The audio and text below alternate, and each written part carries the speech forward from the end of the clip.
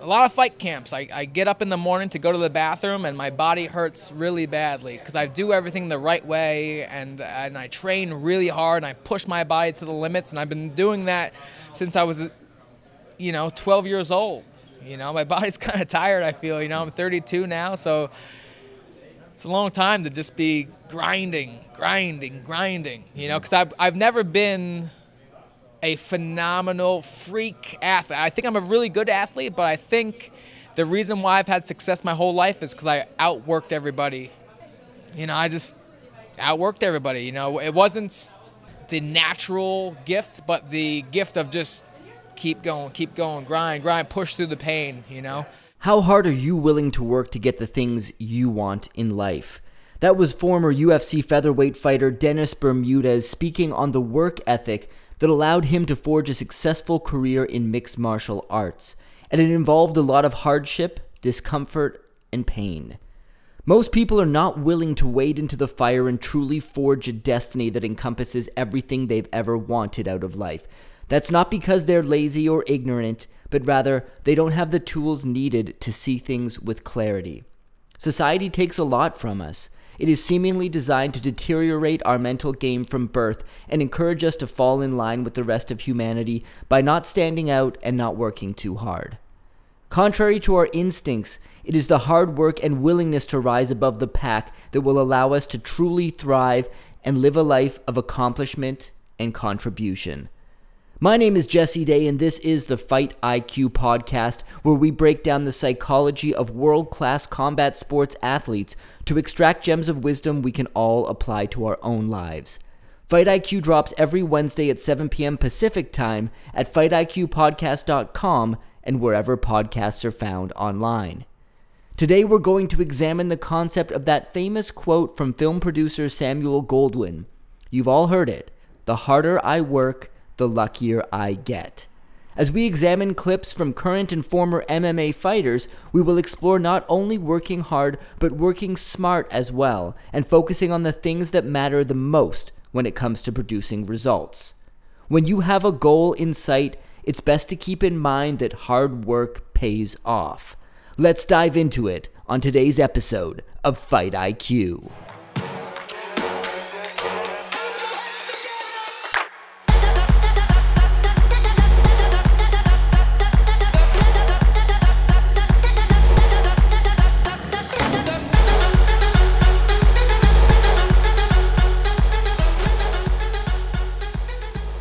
Octagon door closes and I'm locked in on my opponent. You're not thinking about your opponent specifically. You're thinking about yourself. I'm locked in on him, but I'm thinking about, did I prepare right? Did I cut knee corners? Did I do the weight cut right? Did I rehydrate right? It's just like the most judgmental moment of your life. Like you are judging yourself so hard, and no one even knows this. You know you're prepared, but in your head you're like, am I prepared? So it's just one of the moments you really just. You see yourself, you can't lie to yourself. There's no lying in that moment. You're like, either I did it or I didn't do it, and the world's about to see. So it's just one of the moments that, it's a scary moment, but at the same time, it's just one of the free moments. You just find out a lot about yourself. Like, how do you handle that pressure? How do you handle a broken hand in a fight? How do you handle a cut in a fight? It's crazy. I think we can all relate to that clip. There are times when we are in the thick of things and we need to perform, and in that moment, we have to honestly ask ourselves if we did enough to prepare. That was UFC welterweight and lightweight competitor and former lightweight champ Anthony Showtime Pettis describing the self-reflection that goes on in the moments before a fight begins.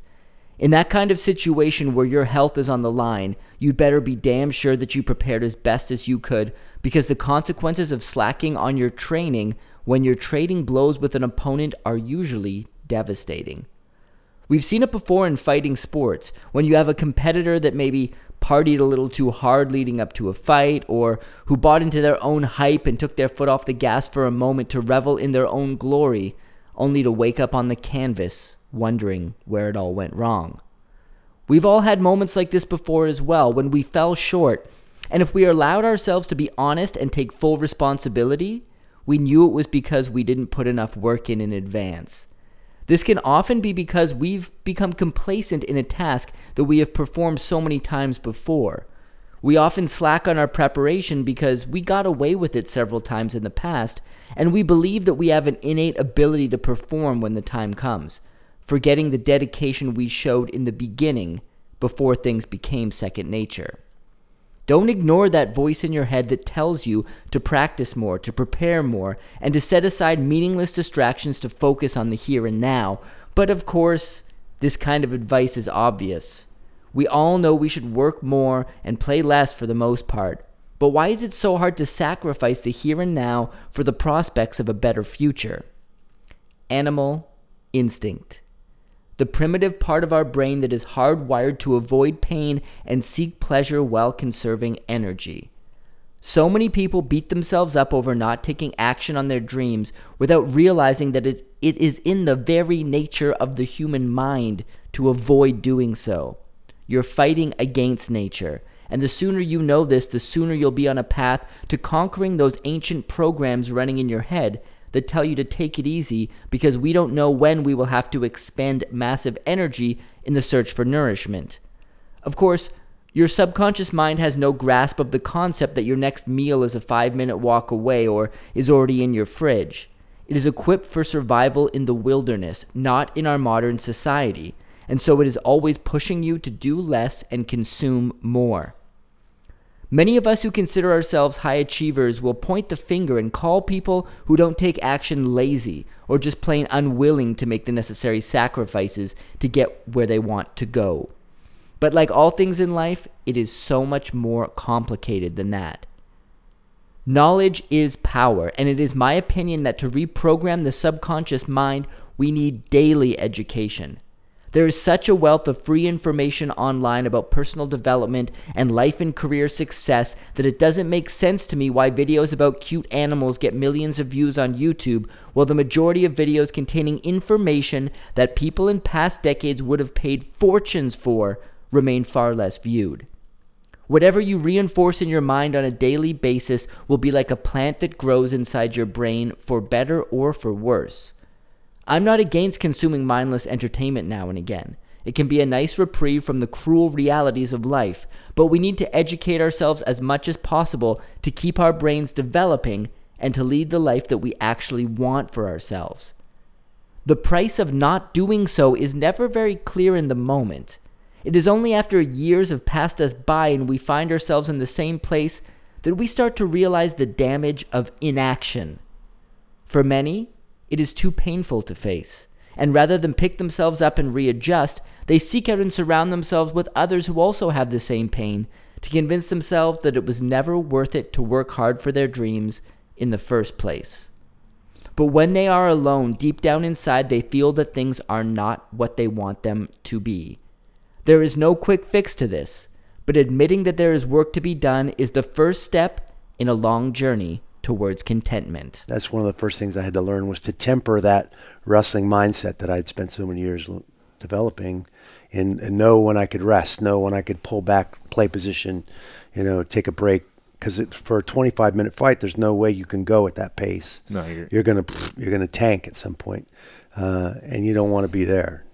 Run out of gas in the middle of a fight's not a good place to be. So learning to kind of temper that energy, when to turn it on, when to turn it off. And that only comes with experience. So I think finding a good, healthy group of guys to train with, guys I knew, guys I trusted I knew they were going to push me. They wanted to punch me as bad as I wanted to punch them. But at the same time, they were going to take care of you. They weren't trying to hurt you. They weren't, they weren't trying to prove that they were better than you, or that. I had a great group of wrestling friends like Dan Henderson, Matt Linlin. We all kind of got into this at the same time. And so we knocked the hell out of each other, but we had a blast doing it. Now we get to the part of our story about working smart, a term we've all heard before, but is sometimes hard to make sense of. That was former UFC heavyweight and light heavyweight champion and MMA pioneer Randy Couture discussing his transition from wrestling to mixed martial arts, and how he had to scale back his aggression and output during matches due to the longer time limits in MMA. He also spoke about the team he had around him and how their training was devoid of ego and instead focused on making everyone involved a better competitor. If you're like me, you're sometimes guilty of accomplishing small tasks just so you can put a check mark beside them on your to-do list. This all goes back to our evolutionary biology and the need to conserve energy, as I talked about in the previous segment.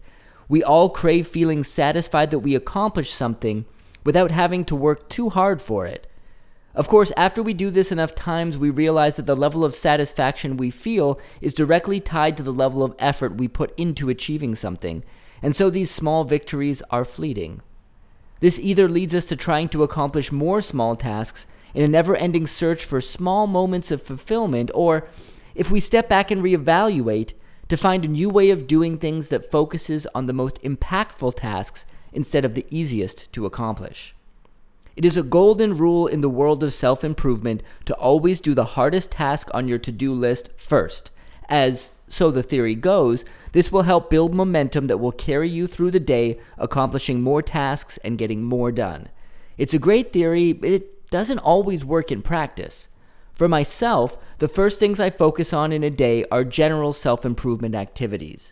I meditate and I do a workout before I do any other task, to lay the groundwork for whatever I need to do that day by enforcing self-discipline and priming my mind and my body for the work to come. These tasks are not the hardest, and by the miracle of repetition, they come quite easily and naturally each day, and so are very low stress. And although they are usually not directly related to the work I have assigned myself for the day, they are massive contributors to my long-term success and capability to perform over the long run.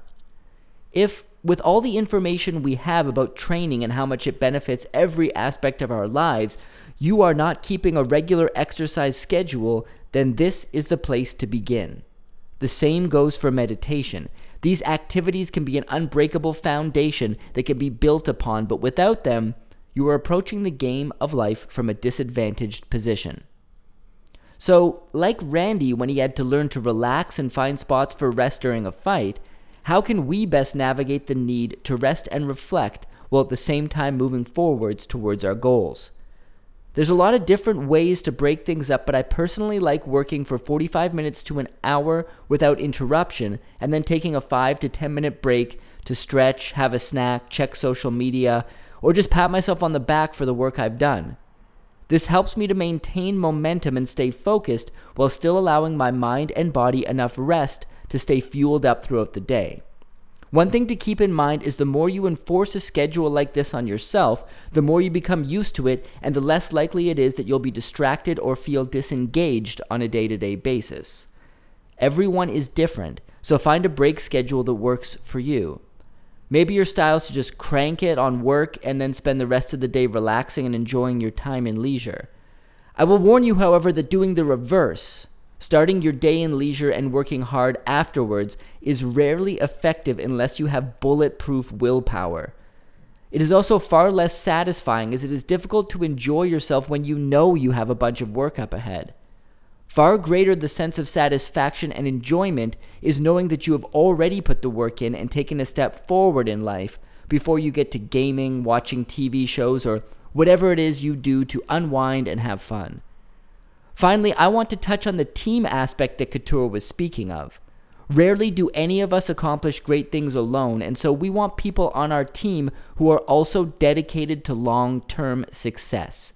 We can and should be competitive to some extent, but we also need to remember to keep our minds open and to learn from everyone, even our fiercest competition. I got a $50 check. I paid $350 for medicals. Oh my so you do the God. math, Yeah, you know? no bueno. Because they got to make, at least they're making sure our blood's clean. Right. And I'm happy about that. So I'm like, here's $350. Here's my blood test. Here's my eye test. Thanks for doing this. Now I don't got to worry about getting hepatitis from somebody in this octagon, you know? Yeah. And so I go fight them. I fall in love with it right then. I barely win that fight. You barely win. Barely win. All my friends come and watch. I just was missing so many things. I had no coaching. Yeah. I coached myself Yeah. for it. I don't have any pad holders because nobody wants to hold pads for somebody who doesn't already have money to pay you. And nobody wants to hold Right. pads for somebody if they don't think that they're a specimen. And I didn't have some kind of Right. specimen look to me. Right. So I'm just Dom. Like, Yeah. no, I'm not holding pads for you for 45 minutes for nothing. So you got to work your own way, right? That's how my style got built, because I kind of had to train myself a lot. Is that why your style's sort of eclectic, is what you would There's call that, and then I fought 2 weight classes above my natural weight. Why? So, Why'd you do that? Because the weight class didn't exist. That's what it was. I was Okay. the first champion of my weight class. A lack of resources can present an opportunity if you are willing to work towards finding that opportunity. Former UFC bantamweight champion Dominick Cruz talks about his first fight and early career where he mostly had to train himself to prepare for competition. This adversity that would cause a lot of would-be fighters to give up actually played a role in building Cruz's unique style that ended up making him champion of the world and one of the best fighters ever in the sport of MMA. Gratitude builds champions. Be grateful for every opportunity presented to you. Just like Dominick was grateful for his first fight, even though he ended up getting stiffed by the promoter for his pay and had to cover his own medical expenses. Now, please don't confuse gratitude with blind acceptance of any offer that comes your way. You have to be able to weigh the advantages and disadvantages to any decision and choose a path that will lead to your ultimate destination. However, in today's world, many people want all the glory without putting in all the effort. Why is this? You know this by now. I've been hammering on it. I've been harping on it. But I'm going to keep doing so because it's something that's easy to lose sight of. Your brain wants it all, but it wants to do the least amount possible to get it all. You are programmed this way at birth. So you've got to fight against it. And I really hope this podcast can be one of the tools that helps you in your battle because I'm right here learning alongside you guys. I'm not a teacher. I am an observer, and I share my thoughts in the hopes that someone else can benefit from them. With that being said, ask yourself how you can be more grateful for what it is you have in front of you today. Because if you are truly grateful, it will be reflected in your work ethic.